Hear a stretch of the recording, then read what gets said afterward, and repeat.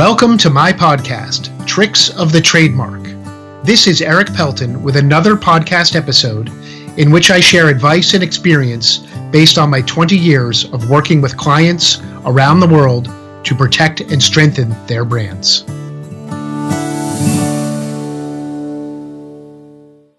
The USPTO online filing system, called TEAS, has many quirks and nuances, but the one that comes up in discussion the most frequently is signatures and how to sign an application or a renewal or a submission of anything at the USPTO in the world of trademarks.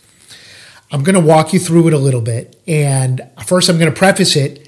You've probably never seen this type of electronic signature because I have myself signed many different types of things online, from real estate documents to tax documents to contracts to other things. I'm sure just like you've used DocuSign and other online tools and Adobe tools and things where you can scribble with your finger or take a picture of your signature, all kinds of different ways you can sign things online. But I've never seen anywhere else the same exact system that the USPTO uses in their trademark forms.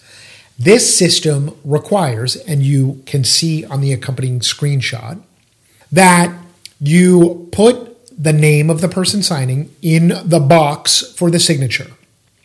What makes it unique is that you have to begin and end the text in that line with a /. Why, I don't know.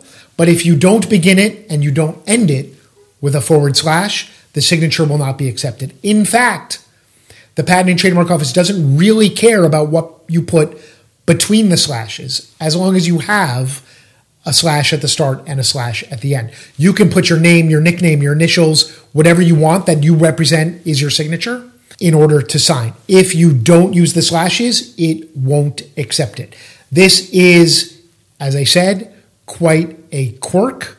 Once you understand it, hopefully you can overcome that obstacle.